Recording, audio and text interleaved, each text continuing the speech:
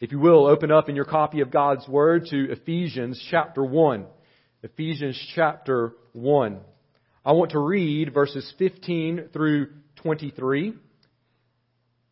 And then I'll explain a little bit more in a moment, but we're going to focus our attention on verses 20 through 23, and specifically today, verse 20 and 21. But I want to read this whole passage for us. Ephesians chapter 1, beginning in verse 15. For this reason, because I have heard of your faith in the Lord Jesus and your love toward all the saints, I do not cease to give thanks for you, remembering you in my prayers, that the God of our Lord Jesus Christ, the Father of glory, may give you the spirit of wisdom and of revelation in the knowledge of Him, having the eyes of your hearts enlightened, that you may know what is the hope to which He has called you, what are the riches of His glorious inheritance in the saints, and what is the immeasurable greatness of His power toward us who believe, according to the working of His great might, that He worked in Christ, when He raised Him from the dead and seated Him at His right hand in the heavenly places, far above all rule and authority and power and dominion, and above every name that is named, not only in this age, but also in the one to come. And He put all things under His feet and gave Him as head over all things to the church, which is His body, the fullness of Him who fills all in all. This is the word of the Lord for His church today. The title of our message today is Meditating Upon Supernatural Power. When was the last time you said, wow, that was powerful?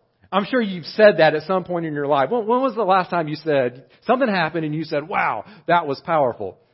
Just think for a minute about all the different types of power people have opportunities to witness in this world. That we have opportunities to witness. Something that when it's over, it just leaves us just kind of standing back and maybe a little speechless, but if we're able to get words out, we say, wow, that was powerful. Maybe it's the power of nature, such as a hurricane or a tsunami or a volcano or a raging river or a massive waterfall. Maybe it's the power of animals, like the tail of a blue whale slapping the ocean, or the trunk of an elephant. Somebody gets too close, and you've seen videos, that trunk swings out and that person just goes flying. Maybe it's the power of the jaws of an alligator, something like that. Maybe it's power in some form of manufactured or harnessed energy, like the horsepower of a race car. I actually got my kids to watch a little bit of a race the other day, and they wanted me to change the channel. I don't know why. But anyways, cars going around in circles. I mean, what gets better than that? But I was explaining to them how fast, I was trying to explain how fast those cars were going. It's incredible, and you really don't know it unless you are there and you've actually seen that in person. Maybe it's a harnessed energy like the turbines on a jet engine, or a stick of dynamite, or the rocket that launches a spaceship. I've never seen that in person, but I would love to see that in person if I ever had the opportunity. But it's not just the physical things that display power. Maybe it's the power of a comforting word spoken at just the right time that calms a troubled soul. Or on the flip side, it could be the power of a hurtful word that crushes our spirit. Maybe it's the power of a speech. Maybe a speech in a locker room that motivates a team to a come-from-behind win. Or a speech out on the field of battle that motivates a battalion of troops to defeat an enemy that is bigger and stronger than they are on paper. Maybe it's the power of a song. For me, I just experienced that with our choir. What a beautiful and powerful song. The powerful vocals, maybe even perhaps combined with a powerful orchestra that moves an audience to a standing ovation and to talk about that performance for years and years to come. All of these are examples of things that might leave us saying, wow, that right there was powerful.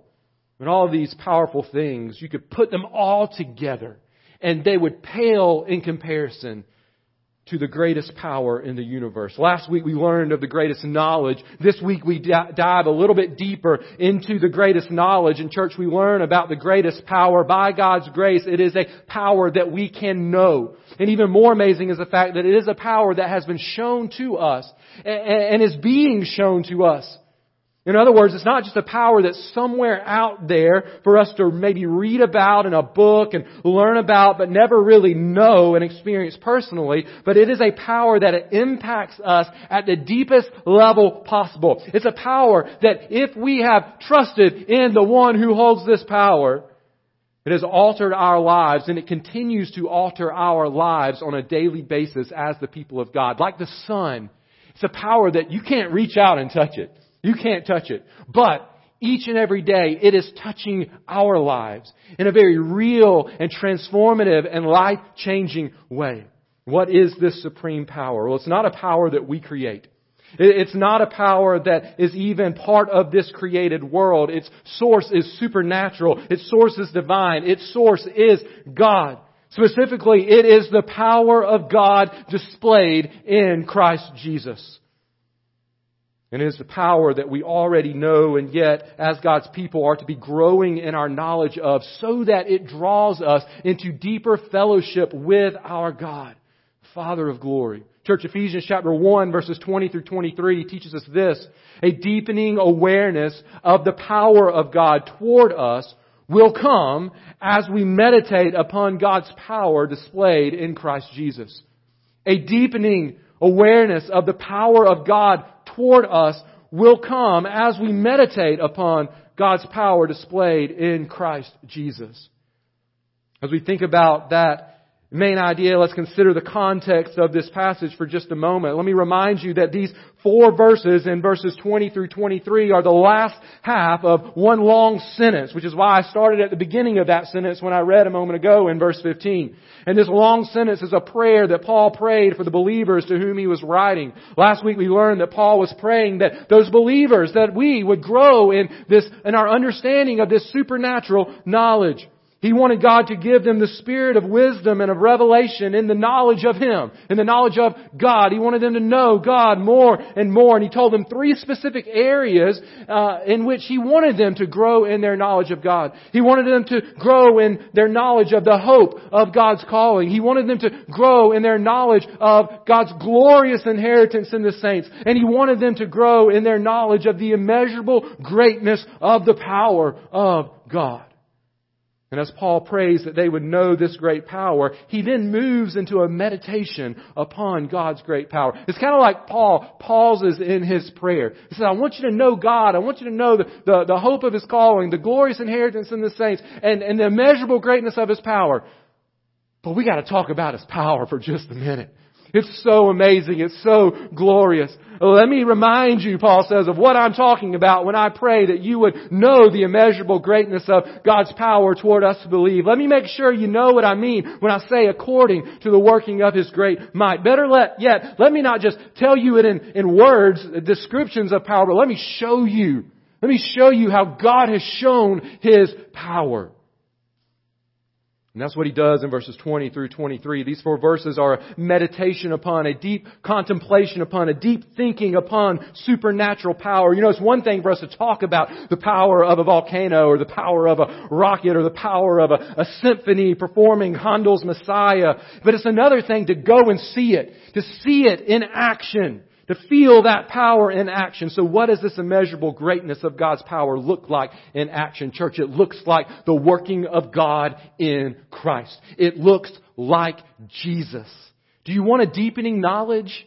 A deepening awareness of the power of God toward us who believe? Then you must meditate upon, you must think deeply upon the power of God displayed in Christ. Look at what Paul says here. He says that you may know the immeasurable greatness of His powers, verse 19, toward us who believe, according to the working of His great might, verse 20, that He worked in Christ.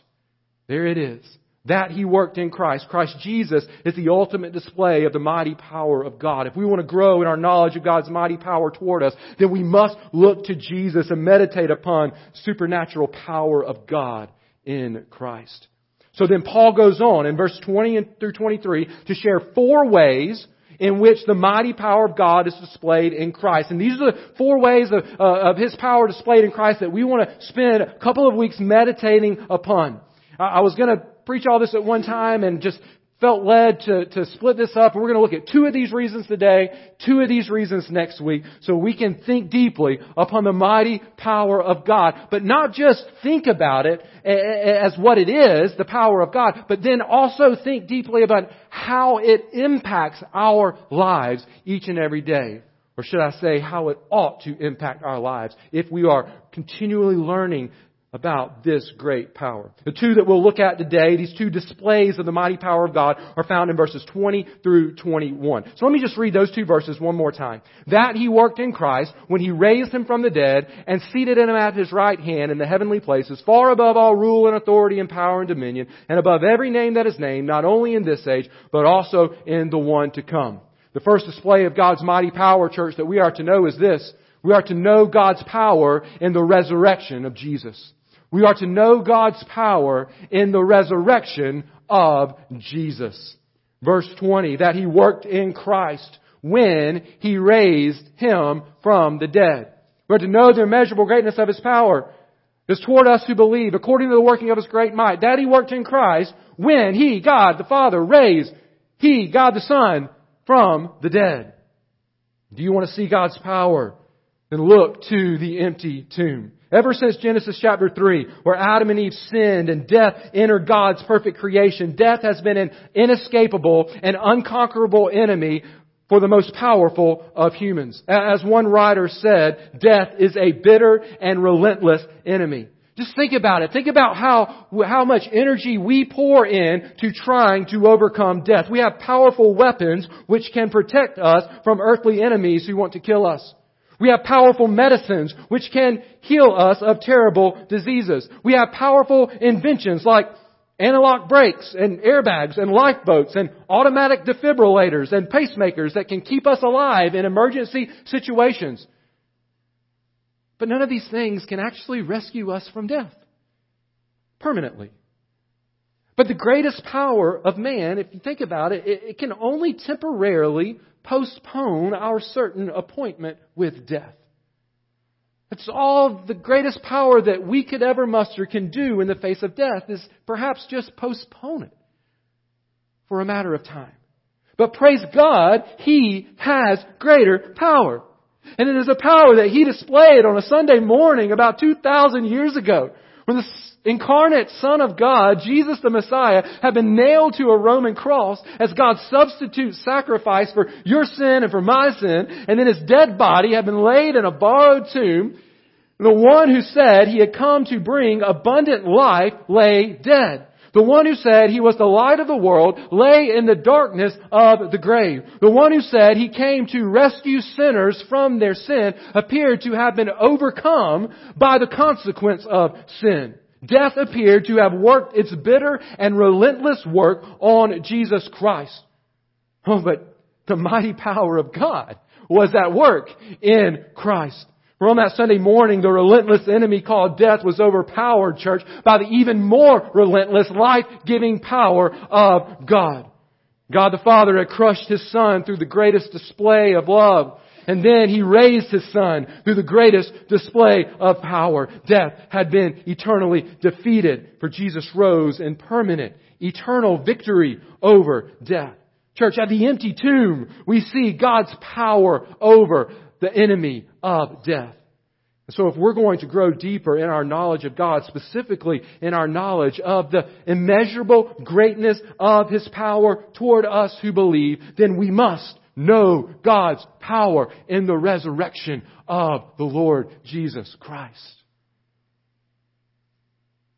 Secondly, we are to know God's power in the exaltation of Jesus. We're to know His power in the resurrection of Jesus, and we are to know God's power in the exaltation of Jesus. Here Paul points to God's display of power that He worked in Christ by pointing to what happened after Jesus rose from the dead. See, God wasn't finished displaying His mighty wonder-working power when Christ came out of that tomb. There was still more wonder-working power that God was up to in His Son, the Lord Jesus Christ. Look at verse 20.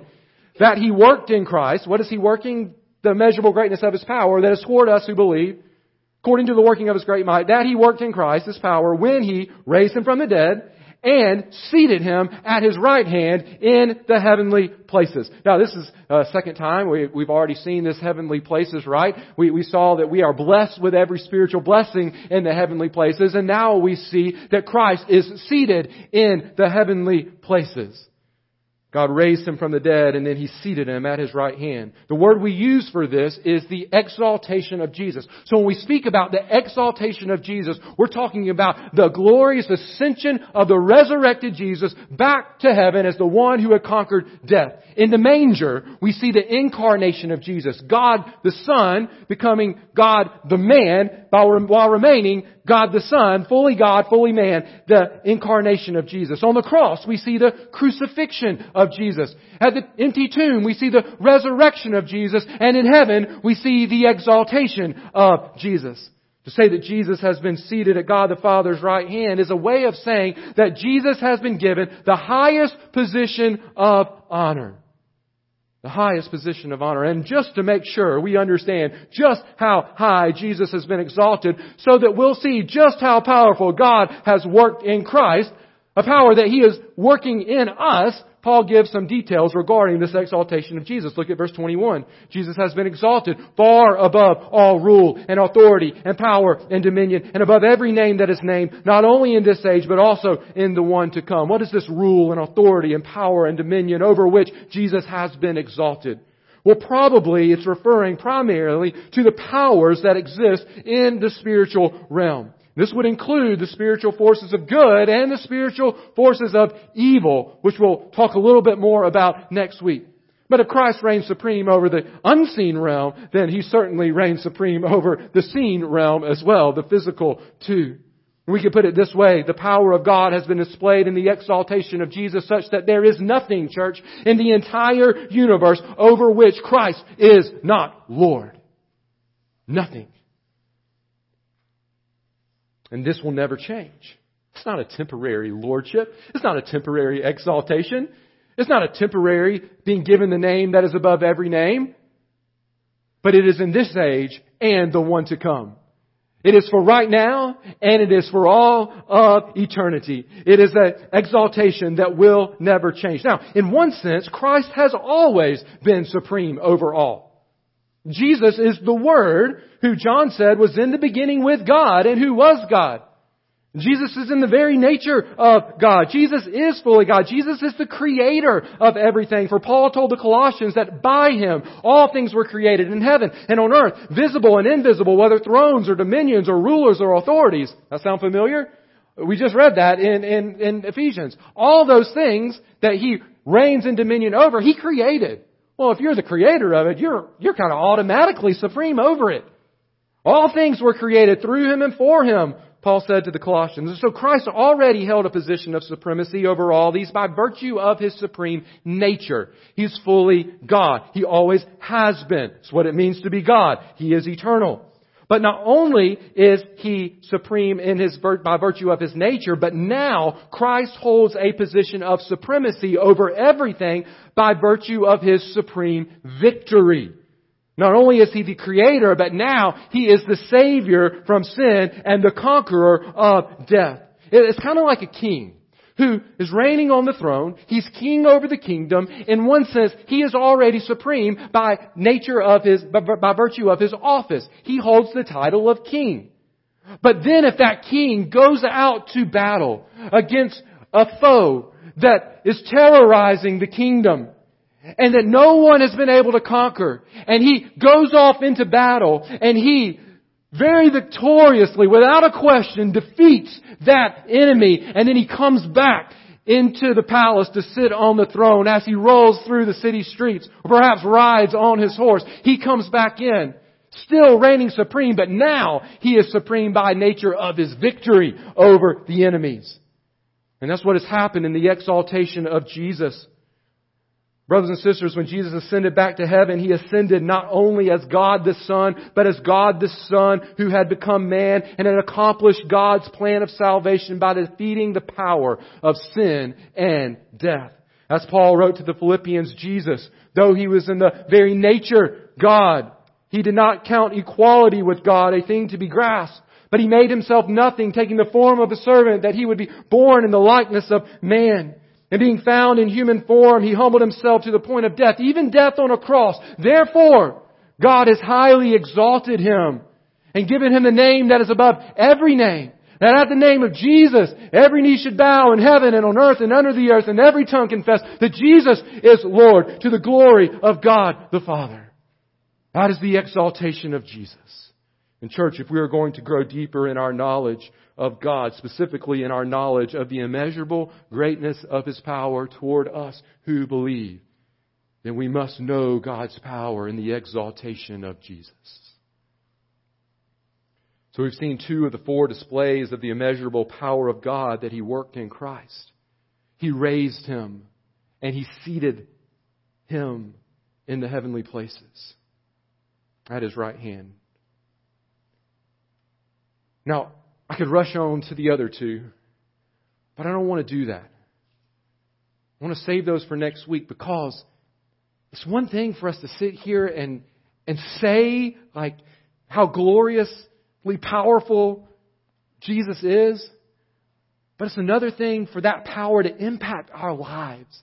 And I don't want us just to be able to say that Jesus is powerful, that God has displayed power, but I want us to live out that power in our daily lives. So what I want us to do now is to think back to His resurrection power and His exaltation power and say, what difference does that make in my life right now? Remember the context of this meditation upon the supernatural power of God. Paul is praying that the believers would grow in their knowledge of God by knowing what is the immeasurable greatness of His power toward us who believe. It's not just a power out there, it's a personal power. Paul's reason for describing the power of God is to help the believers see and know the power that has been shown is being shown to them. In chapters 4 through 6, he's going to call us to walk in a manner worthy of the calling to which He has called us. That's an incredible task, to walk worthy of the calling of salvation that God has put in our hearts. How are we going to do that? Well, it's only going to be by the power of Christ in us. And so we want to think about how this power impacts us on a daily basis. Church, this is a power that is toward us who believe. Right now, this supernatural power is toward us who believe. So what difference does this power make in our lives right now? Consider the resurrection power of God in Christ. How does the resurrection of Jesus impact your life today? How should it impact my life today? Let me share with you 2 ways. First, the resurrection power allows us to live new lives marked by holiness. The resurrection power of God displayed in Christ allows us to live lives marked by holiness. When I say holiness, I'm speaking of the opposite of sin. Speaking of the perfectness of God, His holiness and righteousness. Because Jesus has been raised from the dead, church, we who have believed in Christ, the Bible says, have been raised as well. We have new life in Christ. Our old sinful self is dead, and we are now new creations in Christ. Behold, the old is gone and the new has come. In chapter 2, we're going to see that we once were dead in our sin, but now we have been made alive in Christ. In chapter 4, Paul will call on believers to put off our old self and to put on our new self, created, he says, after the likeness of God in true righteousness and holiness. How do we do that? Well, because of the resurrection power of Jesus, we are not bound by our sinful nature any longer, but we have resurrected life in us. Today, if you believed in Christ, you have the resurrection power of God living in you. Which means there's no excuse for sin, church.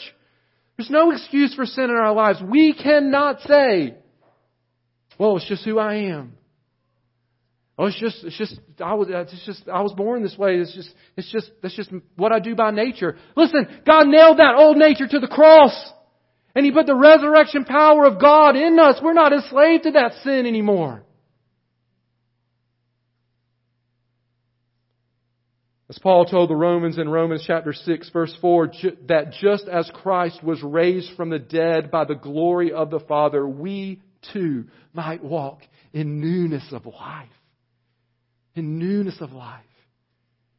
Church, when resurrection power is flowing in you, there should be no sin flowing out of you. If resurrection power is flowing in me, there shouldn't be any sin flowing out of me. Which means when there is sin flowing out of me, I am not meditating upon the resurrection power of God in Christ. My mind is on the earthly things instead of in heaven where Christ is seated above. And so resurrection power allows us to live new lives marked by holiness. But second, this resurrection power allows us to live without the fear of death. The resurrection power of God allows us to live life without the fear of death, church.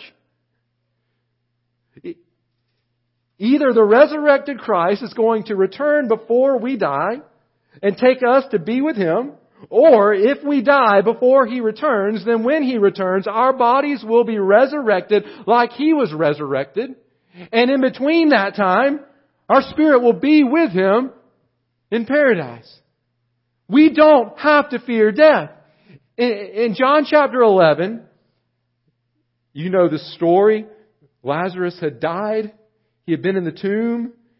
Mary and Martha, some of Jesus' closest friends, had called on Christ, and Jesus is on His way, and they meet and they have this conversation, and they're in that conversation in the context of death because their brother is dead in a tomb. Jesus says this. He says, I am the resurrection and the life. Whoever believes in me, though he die, yet shall he live, and everyone who lives and believes in me shall never die. In other words, there's only two possibilities for believers in Christ. Because of the resurrection power of God, either we live until Jesus comes back, or we die, and when He comes back, we live with Him forever. Either way, it's life for believers in Christ. We don't have to fear death. One day the dead in Christ will rise up from the grave, will be given resurrected bodies that are immortal, just like Christ has been clothed with an immortal body. We'll rise to meet the Lord and to live with Him, our Savior forever. We don't have to fear death. And here's another implication of us not having to fear death. When you live without fear of death, it doesn't mean you go around doing stupid things. Right? It doesn't mean you just live recklessly because you don't have to fear death. That's not how we live without a fear of death. But it does shape how we live. And it does mean that we will take risks. Not risks doing stupid things, but doing risky things for the kingdom of God. When you live without fear of death, you can live boldly for Christ. Now, at the end of this letter, Paul asks the believers to pray for him. And here's his request. He says, the very end of this letter, he says, pray for me that I may have boldness to open my mouth to proclaim the good news of the gospel. Now, why does he need boldness to do that?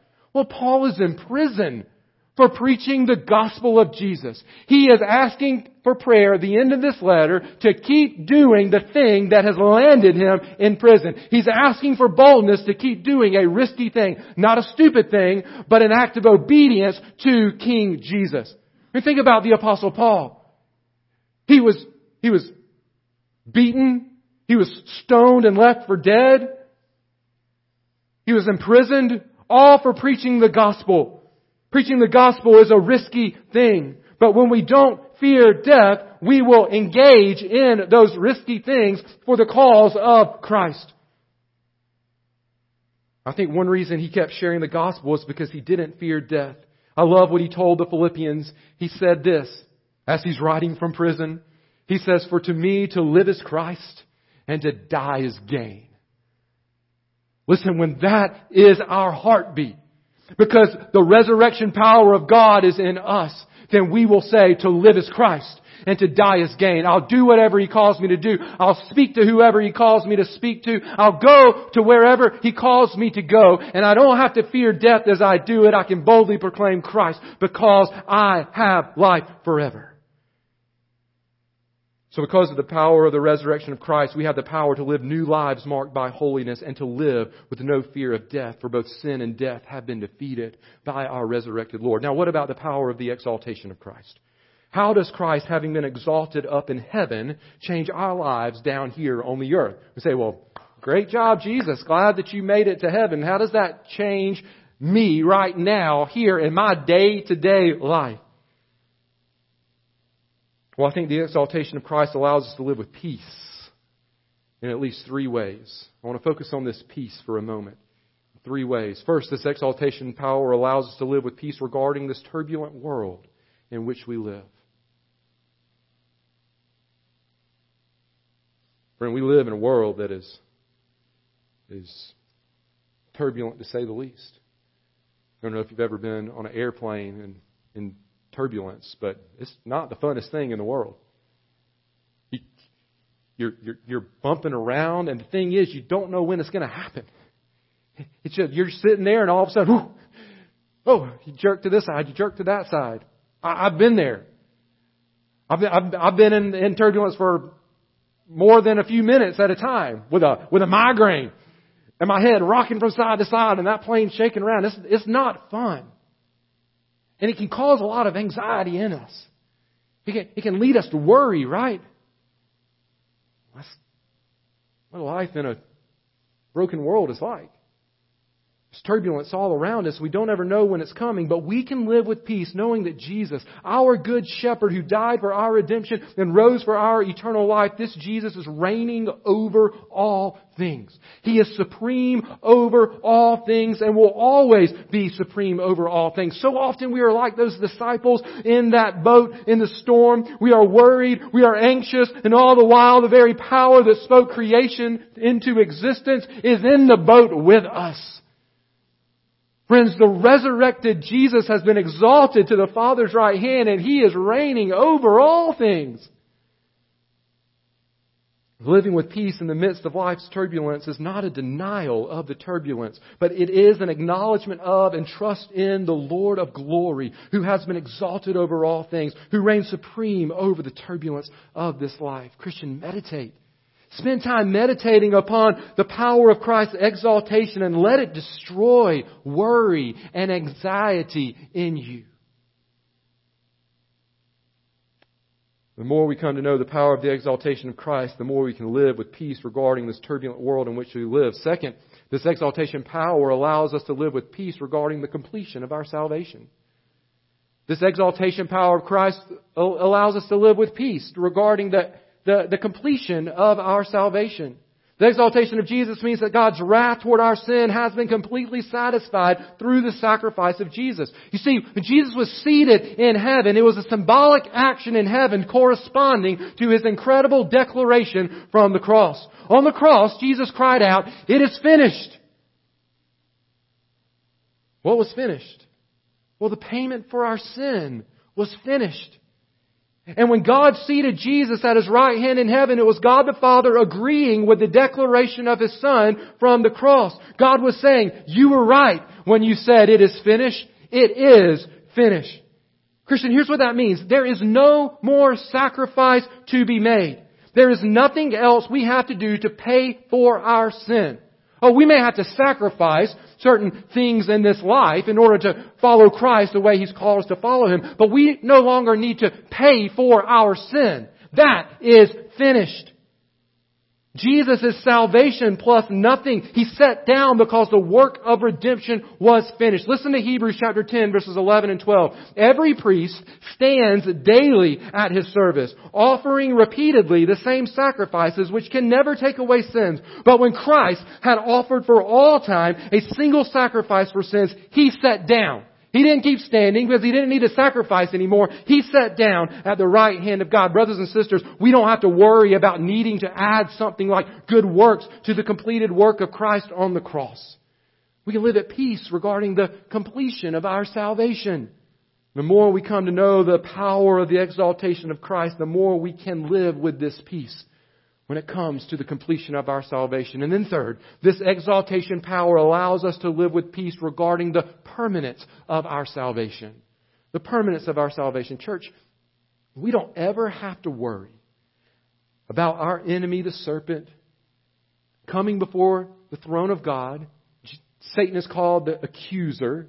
He accuses us before God. We don't ever have to worry about Satan going to God, accusing us of sin, and convincing God that we don't belong to Him because of our sin. We don't ever have to worry that God's going to hold our sin against us. Why? Because Jesus was not exalted to heaven to do nothing. Yes, He is set down, but that doesn't mean He's not doing anything. It means He's not sacrificing for sin anymore, because that was done on the cross. But He is doing something. In His exalted status, He continues to serve as our great high priest, interceding for us before the Father. In other words, every time we sin as His children, every time our sin is brought before the Father, Jesus is there saying, but I paid for his sin. But I paid for her sin. Father, your wrath has been satisfied. See my nail-scarred hands and feet and side. That child of yours is still forgiven.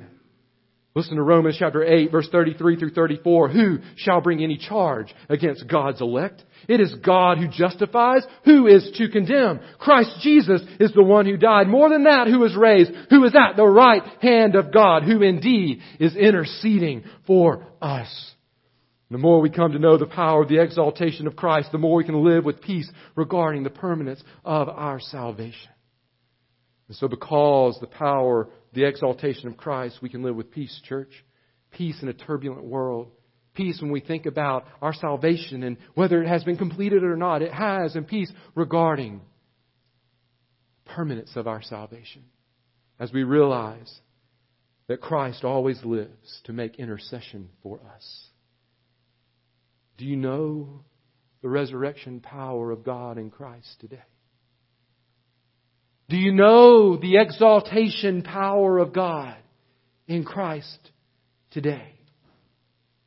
And by know, I mean, are you living in the power of God in Christ today? Is the power of the resurrection of Christ shaping your life? Is the power of the exaltation of Christ shaping your life today? It's not a power somewhere out there, Christian. This is a power that is right here in us. It is a power that is toward us who believe. But of course, you must believe in Christ to have this power. It is toward us who believe.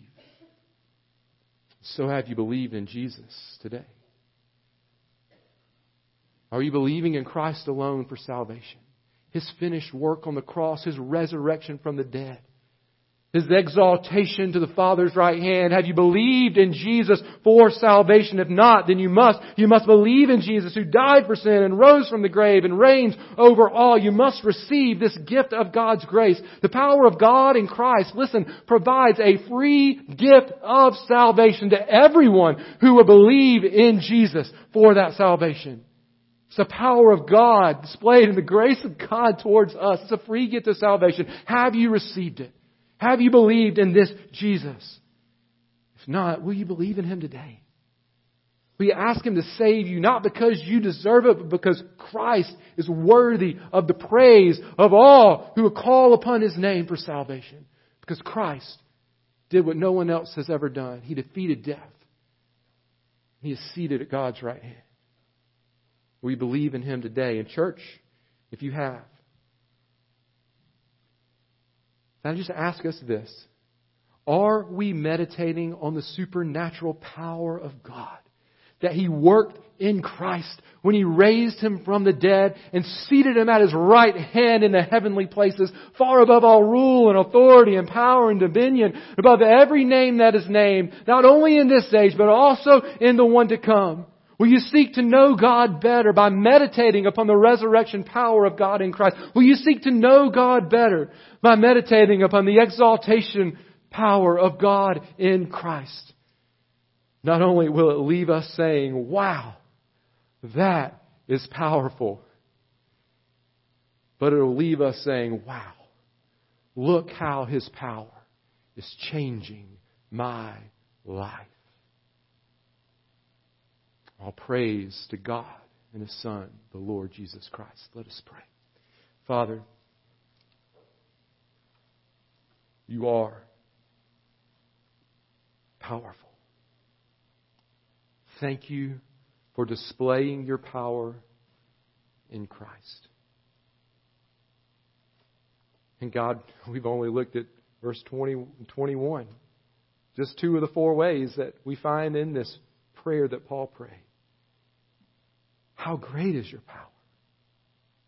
How great is your power? God, forgive us for being distracted by lesser things. Forgive us for not living out the salvation that you have given to us. God, you have given us the power to live worthy of the calling to which you have called us. It's the greatest power the world has ever known. Father, and it is toward us who believe. Father, as we meditate upon the power that is in Christ, God, may it change our lives. In Jesus' name we pray. Amen.